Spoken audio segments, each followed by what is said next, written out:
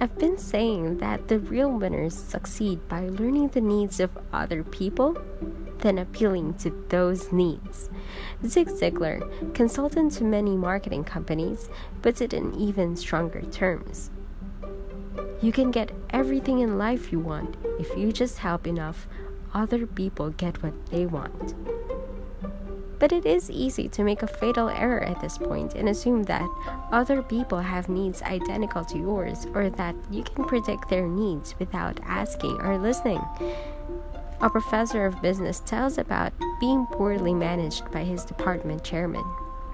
One spring, the chairman called him in and explained that they were not going to be able to raise his salary, but that they would give him tenure a year early and reduce his teaching load.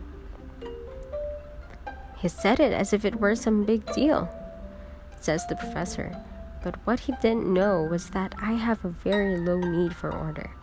I like to live in a world of mild chaos. That's when I can do my best work, and I never like to know what's going to happen in the future. So tenure, which evidently meant a lot to this guy, was no carrot at all for me. If anything, it was a liability. And as to reducing my load, if he had been paying any attention at all to me, he would have noticed that I loved teaching so much that I would have paid for the privilege if I could. Had he talked to me about making some sacrifices in order to improve our department and challenged me to take on a heavier load, I probably would have jumped at the chance. If he had taken the trouble to find out a little more about me, he could have been a lot more successful in motivating me.